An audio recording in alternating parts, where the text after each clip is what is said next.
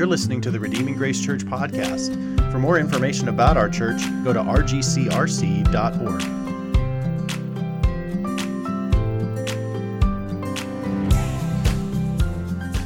God, thank you for these dear friends, brothers and sisters, and I thank you for the Lord's Day today and just the opportunity that we have to gather and sing your praise and pray to you, knowing that you hear us and hear your word proclaimed. Lord, I just ask for your grace specifically in that regard, that the words that I speak today would be your words and that it would be your scriptures, your spirit, using the scriptures to build us up and to draw us to the Savior.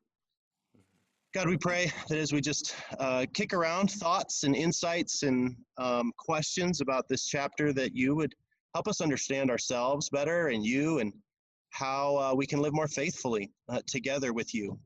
We live in a complicated world, and each of us has a different perspectives on things and backgrounds. And so it would help us to know how to love one another well and be firm on the truth. So God, we just ask for your grace as we discuss this together, and pray that you would that we would sharpen one another and encourage one another in the next few minutes. In Jesus' name, amen.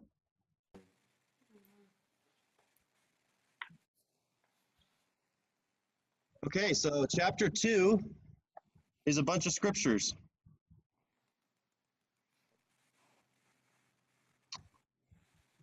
What was your thoughts on that? Did it surprise you how many scriptures there were? Were you surprised there weren't more?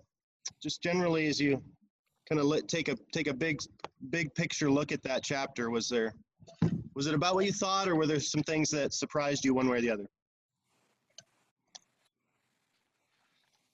Yeah, I was really surprised how many times conscience is in the Bible, in the New Testament there, because I never really contemplated that. It makes me wonder how many other times it's listed or how many other words are in the Bible that I don't really recognize or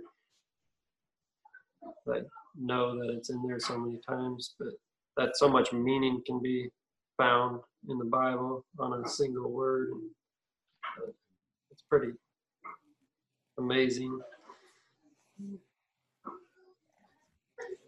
I was struck by just thinking about it that there aren't at least a ton of obvious places in the Old Testament where the word comes up. That was probably the curious point for me in trying to think through what is the significance of that, or how does it come up in the Old Testament. I'm still puzzling about that. Would that be because maybe the Holy Spirit has a lot to do with conscience? Yeah, that's a good question. Yeah. I think that the one thing I was thinking is that the Old Testament, the word for heart is a pretty expansive meaning, and it's likely to be included in passages that have to refer to the heart. But other than that, I'm not really sure why. It's a good question, Jamie. If there's some connection with the Spirit. Yeah, I wondered that too. I don't know my Hebrew well enough to know if there's just a word assigned to that, like there is for us, and it seems to be, at least for the most part in Greek, that there's a word for that specific aspect of us. I wonder if Hebrew doesn't have that, so it finds expression kind of in other words like heart or mind or soul, or I don't know. So yeah, it's probably there, but it's probably overlaps with with other things. And we really don't have one particular scripture that just clearly describes what it is, like just a definition of the conscience. It's just sort of assumed that we all know it's there, and it just more talks about what it does and how to treat it more than actually what it is, which is part of what makes it a little mysterious, I think. Mm-hmm.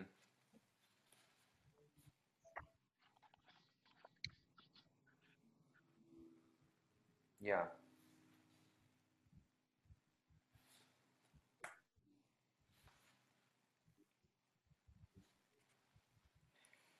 Yeah, the number of times it showed up didn't quite surprise me. It was actually nice to see all the different places where it shows up. Oh, Romans, Corinthians, Hebrews, Peter, the pastoral letters, Timothy and Titus. So curious that it doesn't show up in the Gospels at all. Not sure why that is, but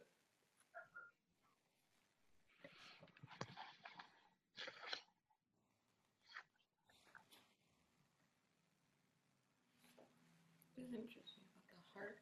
Like when Jesus talks a lot about your heart, and if that is kind of the one note talks about how heart and conscience are kind of synonyms in First John. So I wonder if I don't know. It's kind of included in heart. yeah.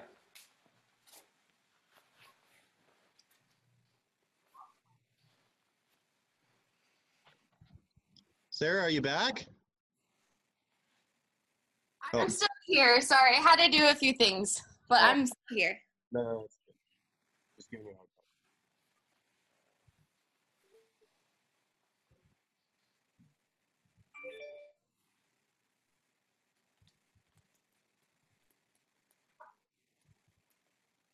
hard time. On page 35, it says in the Greek text, conscience is the grammatical subject of the verb encouraged or strengthened or emboldened. And then just a little further down, when you embolden your brothers or sisters to disregard their moral consciousness, even if it's misinformed, you are sinning against them by causing them to feel intense guilt, since they're misinformed and thus oversensitive moral consciousness condemns them. In that way, you also sin against Christ. So that's really interesting. makes it tricky. Yeah. If you're right, if they feel like they're sinning against God, then they are, even if they're in some ways wrong.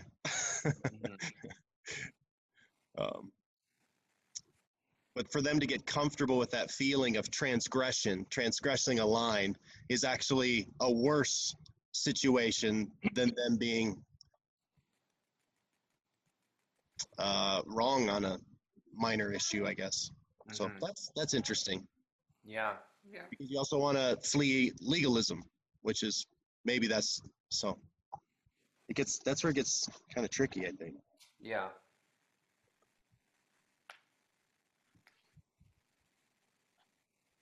So it's saying if you feel guilty for like something minor, that's sinning against God and kind of being prideful, or sinning against God for something that doesn't matter because you're in Christ. And it talks about that with Paul, like he had a clear conscience at the end of this chapter with not killing or persecuting Christians. Is that? Yeah. We talked about that because we were trying to figure out whether he was serving the Lord with a clean conscience when he was doing that, or whether Christ cleared his conscience, like he was cleansed, and so. And he was talking about his ministry since then. Yeah, we were trying to figure out how to take that passage. So, but if he did have a guilty conscience for doing that, it would be like he is sinning. Yeah, I guess that's yeah. That's yeah. How did in that moment, if he felt like he was doing. Yeah, if he had a clean conscience, or if he was. Yeah, how did we were just trying to figure out how to make sense of that. I mean, he must have had a clean conscience doing it, or I don't know. Yeah.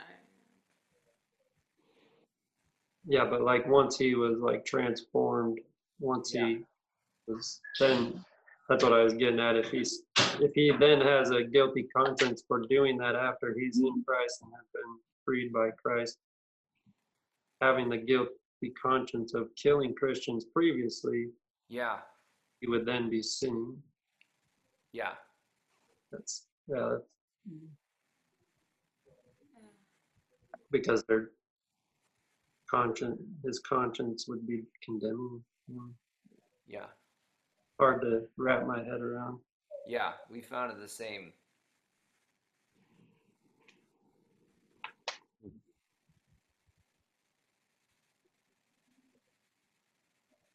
It seems like the conscience is more like intuitively discerned than like objective, like we all kind of probably go, oh yeah, I understand my conscience. I get, but to kind of like nail it down and define it seems to be a trickier thing. So it seems like it's more intuitively perceived and understood than like easily defined in a way that doesn't have a lot of exceptions or conditions. Yeah, and I don't know what to make of Paul's there. That's. I do think one of the weird things about conscience, and this has nothing to do with the chapter, but more the experience, is when your conscience doesn't bother you on something, but you know it bothers someone else, and they're not there, and you're like, suddenly you're like, huh, what should I do? Like, this wouldn't have bothered me at any point, but now I know that someone has raised an issue about this, and now I'm not sure what to do because I don't know what my conscience actually thinks about that. But I know what so-and-so's conscience thinks about that. Yeah, we have probably inherited some default settings, and when those are challenged, I don't think it's wrong, but I can understand where they're coming from. Or, exactly. Yeah, maybe they have a point. I think probably the humble thing is to go, is my conscience wrong on this? Like, should I be more convicted, or is there a problem that I'm not convicted? I actually think that that's a lot of evangelism sometimes, is people not realizing their sinful state before God. And so in a sense, we're wanting to kind of revive, stimulate the conscience in a way, or, and sometimes depending on the person, you do that more straightforwardly or more aggressively than others.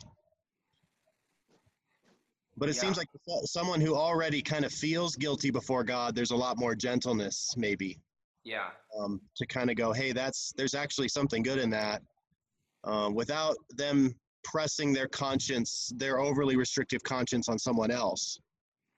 Mm-hmm. I think we've talked about that before. The Pharisees, and I don't know if it was purely a conscience issue, but so there's this defending of other people's freedom while also not wanting to damage, hey, you feel restrictive on that. We want to respect that. We want to gently try to free you up there. But we're also going to be aggressive that you can't, not aggressive, but we're going to be protective that you not press that overly restrictive conscience on someone else. Mm-hmm. So that's an interesting to protect someone else from an overly restrictive conscience. I do think that's where it's like, I struggle because, like, if someone's conscience is super, like, maybe it's oversensitive, but they think, like, obviously because it's their conscience, they actually think, like, this is the moral right and wrong, right? Which then you think applies to everyone. And it's really hard, I think, to figure out how to draw those lines, like, where, there's things that aren't clear in the Bible, but then there's some people who would make biblical arguments for something that maybe they feel in their conscience, and maybe someone else would say there's Christian freedom, but they're like, no, this is like a biblical thing. Like, I think figuring out where those things are that you want to work through with people and try to, like, bring them to, like, what the scripture says, and where it's like, okay, we need to give freedom, can be hard because people have different lines of even that. Like, where is it? I don't know. I guess I struggle with that a little bit. Even, like, I would say even in their book, when they first did their examples, they kind of have, like, this is obviously, like, they had a few examples that they actually said, like, this is obviously not in God's, like, moral law, that these people both had, like, extra things. And you're like, how are they, like, where do they, like, obviously their conscience doesn't have that in it for them to be determining that, right? Like, yeah, I don't know. It's just, yeah, the author's conscience is actually shaping his book. Yeah, it's definitely. I think I agree largely with him, but he is, even as he tries to give examples, is saying what's in and out. Yeah. That people might disagree with. So. Yeah. It is difficult. Sarah, what do you think? Yes, I think yes to all these things. I didn't read the chapter, so I'm listening in now and just kind of thinking through it.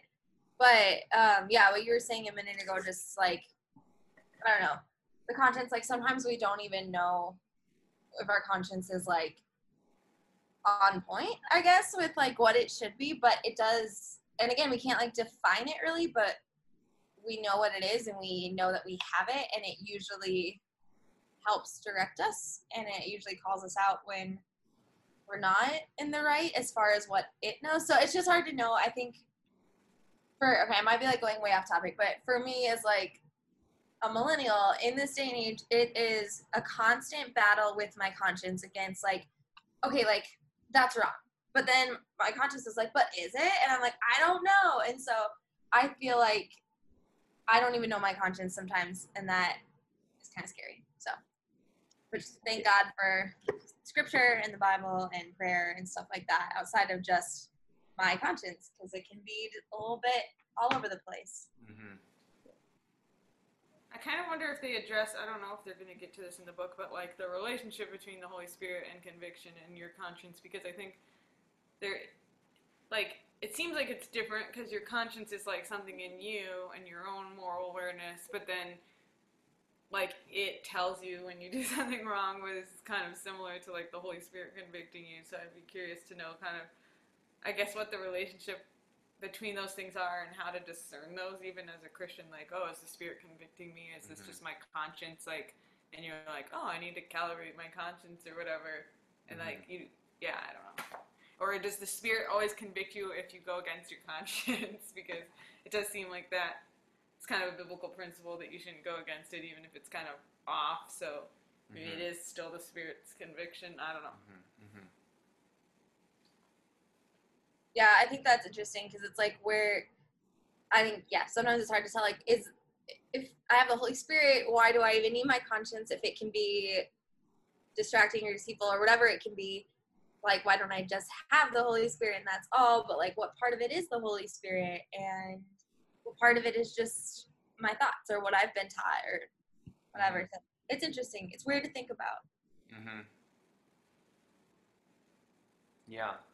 And then you think about like everybody has a conscience, right? So like a non-Christian has a conscience, but they don't necessarily have the Spirit. Yeah. Yeah, there's the passage in 1st or 2nd Thessalonians where he talks about, he's telling the Christians to not transgress against each other sexually. And I think he also then talks about, right after that, you need to work. And then if anyone ignores this, they're not ignoring men, they're ignoring the Holy Spirit.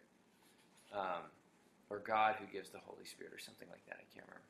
So it's really interesting because he's definitely drawing the lines on things that aren't up to personal preference or different conscience. It's like you have to obey these things.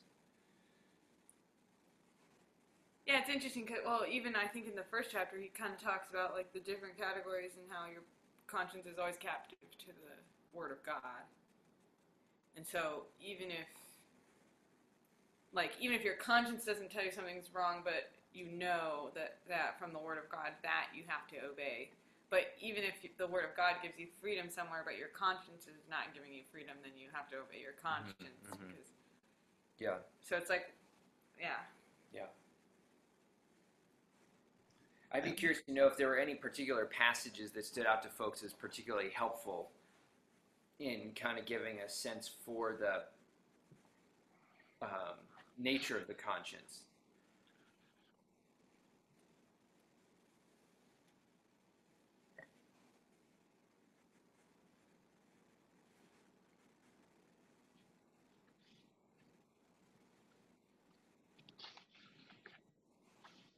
I like the one Timothy 1:5. The aim of our charge is love that issues from a pure heart and good conscience. And faith.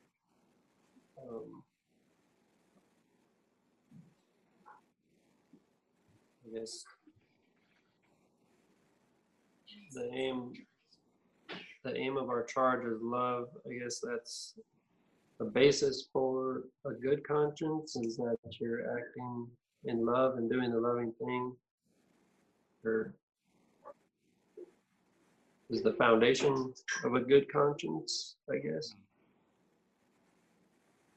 I like that kind of, if you're acting in love, then that would be considered a good conscience.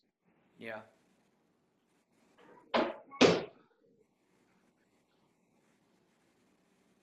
Yeah.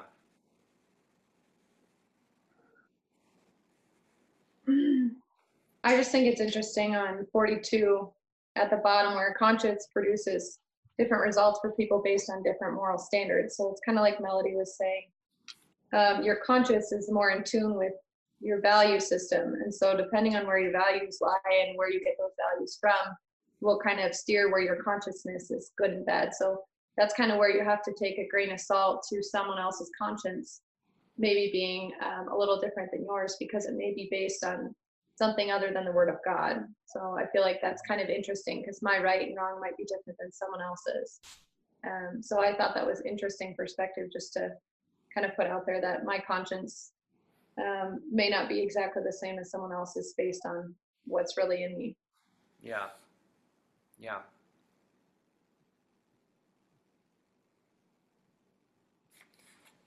Yeah, I do think that actually, if the book gets into some more concrete issues, that'll be it'll get really intriguing to lock in on some of those issues that are particularly controversial or questioned, and disagreed on.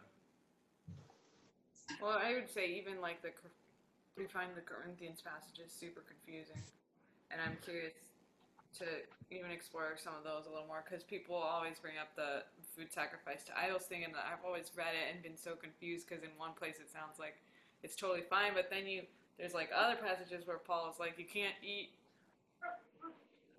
you can't have the Lord's Supper and eat partake of idols. They're the table of the Lord and table of idols or whatever, and it definitely seems like a moral like.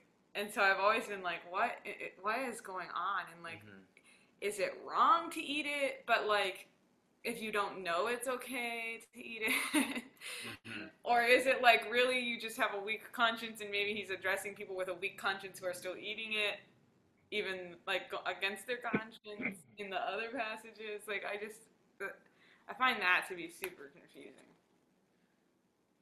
Somehow it's supposed to be like a clear example, but.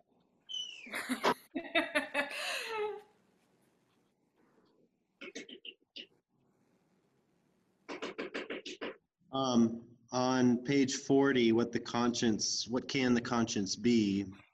Positively, the conscience can be good in the sense of blameless, clear, clean, and pure.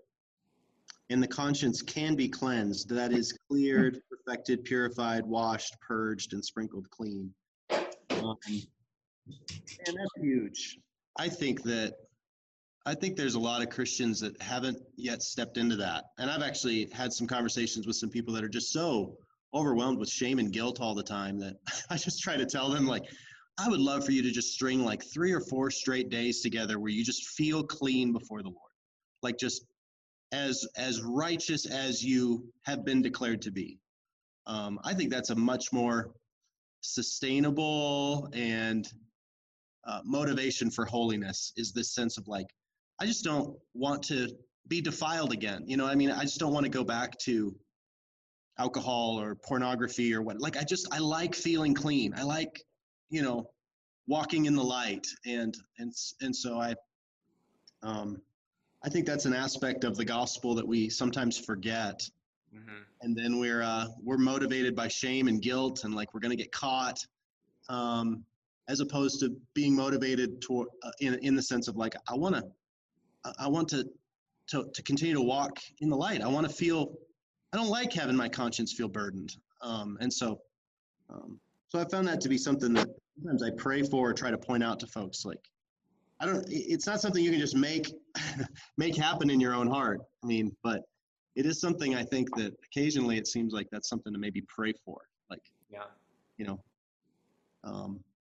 help me love feeling clean before you, more than I love whatever pleasure I would get out of this sin. And that's something we can have and do have in the cross, is the sense of feeling, being, wanting to be clean. Sarah, I think actually related to like youth ministry, that's a big deal. Kids carry a ton of shame and guilt around it. They hide it. They don't even know that they feel that way. But, so much of what they do is to try to cover up either a hurt or a shame or a guilt or whatever. And sometimes that can be a real enticing part of the gospel to go, you can be clean, that, right? You can be set free. Would you agree?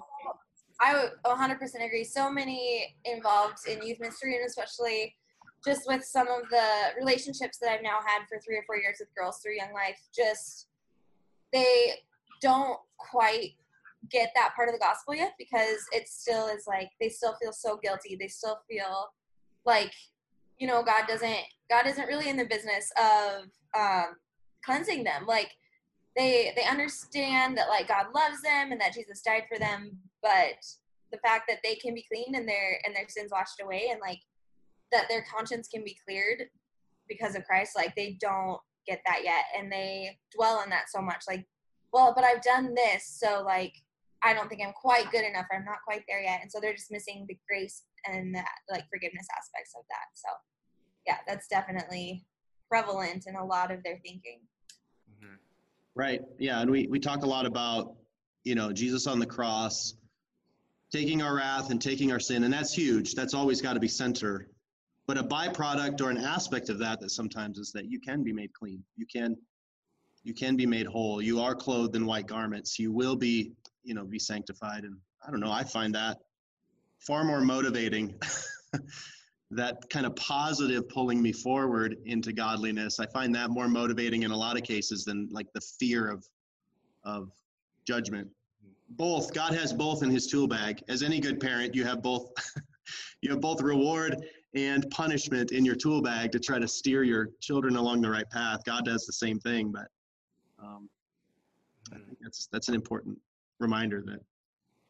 So anyway, I was meditating on that part there of just it can be cleansed. And yeah, it's striking how many of the passages in the New Testament are about, or like Paul talking about his conscience being clear and like how he's doing everything with a good conscience. Like it seemed like a kind of one of the most common things that the word showed up in was about just him saying how he was operating in a clean, cleared conscience. And so that gives us hope that we can, but that he's not all. He also says elsewhere that he's also not the ultimate judge of himself, right? Like, yeah. So he does, at least in a couple places, kind of go, it's possible I could be wrong. I won't be the final arbiter, but to the best of my ability, I think I'm walking rightly. Yeah. And that's a big thing. And obviously we're still sinful, but like we can still walk with like that peace and I don't know. What was the? Yeah. So he gives a definition after all of these. Where does he give his definition? Oh, on 42. The conscience is your consciousness of what you believe is right or wrong.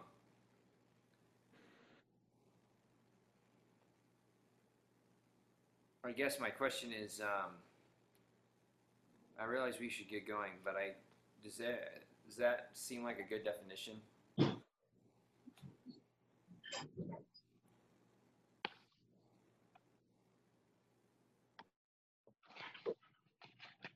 Maybe. I don't know that I can do better. It doesn't quite feel like, oh, okay. It doesn't take away all the mystery, I guess, but I don't know that I could do better. So my rule of thumb, or the rule of thumb, is you don't use the same word in the definition you're trying to define or to define. So we use consciousness in the definition of conscience, which doesn't question. It also doesn't explain why you have consciousness in the first place. So I feel like it's only kind of a partial definition. Yeah. a awareness or sense, which kind of defines it better.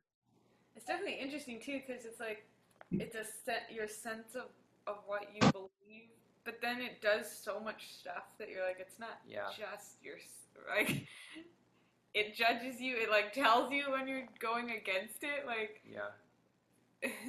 That's what I definitely think that actually they go on to say that their definition has some noteworthy implications. So obviously they think there's a bunch of stuff that fits into their definition that I don't think actually is there. But in the next 3 points, they fill it out a lot more. You know, they get that handy chart on 43, which I thought was really actually interesting and helpful. Talked about it as a guide, monitoring, witness, and judge, which I thought all those functions were not really clear in their definition.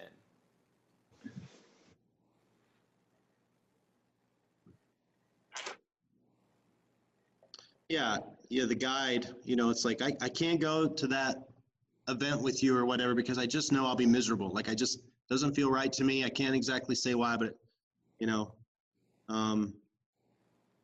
and then it can look backwards and kind of go, I really shouldn't have gone to that or participated in that or something. Yeah. It's I guess two things come to mind. I don't know if these are right or wrong necessarily, but I think maybe the thing we have to be careful with the conscience is because the voice sounds so similar to the Holy Spirit, right? I mean, it's that it's worth dealing with a little bit of your conscience being a little off target if you don't lose that sense of the Holy Spirit, because they, that conviction, I guess what you then have to do is the ability to distinguish between an off-target conscience and the Holy Spirit must be the Word of God then, right? I mean, so I think whenever we're feeling guilty or we're kind of confronted like, why am I not feeling guilty? Maybe my conscience should be. I think that's probably where we need to know the scriptures well and be able to go, okay, how strong is the biblical argument, either for or against, whichever side I'm on, and then maybe to whatever extent the strength of that argument is from the Bible, maybe how tightly I should hold that, if it's like, this is scripture is just really, really clear, that, adultery is wrong. Okay, I need to maybe hold that one pretty strictly, right? Yeah. But if it's like, I don't know, let's say a tattoo or something like that, like, well, wherever you're at on that, I'm not saying I feel one way or the other, but I just, you could go, I don't feel right about this, but it's like, I don't feel right getting one myself, but I'm going to not have an issue there with someone else. So, and then it seems like I've just been meditating some on joy, like just how much joy is a motivator for us. And when your conscience feels violated, you just don't have joy. Like, I wouldn't have any fun at that party anyway. Like, even if it wasn't wrong to go, I just wouldn't, so. So maybe that's part of we gently try to free people up because, actually there's more of life that you're free to enjoy. But I don't want to push you. Like, I don't want that to feel sinful. I don't know if that makes sense, but maybe joy is part of a motivator in this. Is that our conscience should be violated when we find joy in things that really are actually sinful.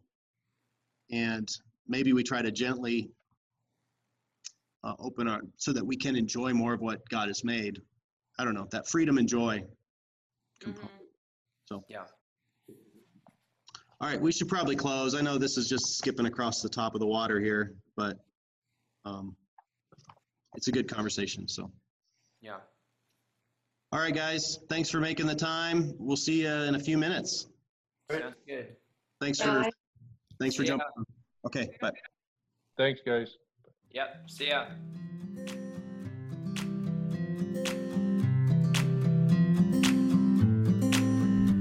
Thank you for listening to the Redeeming Grace Church podcast. For more information about our church, go to rgcrc.org.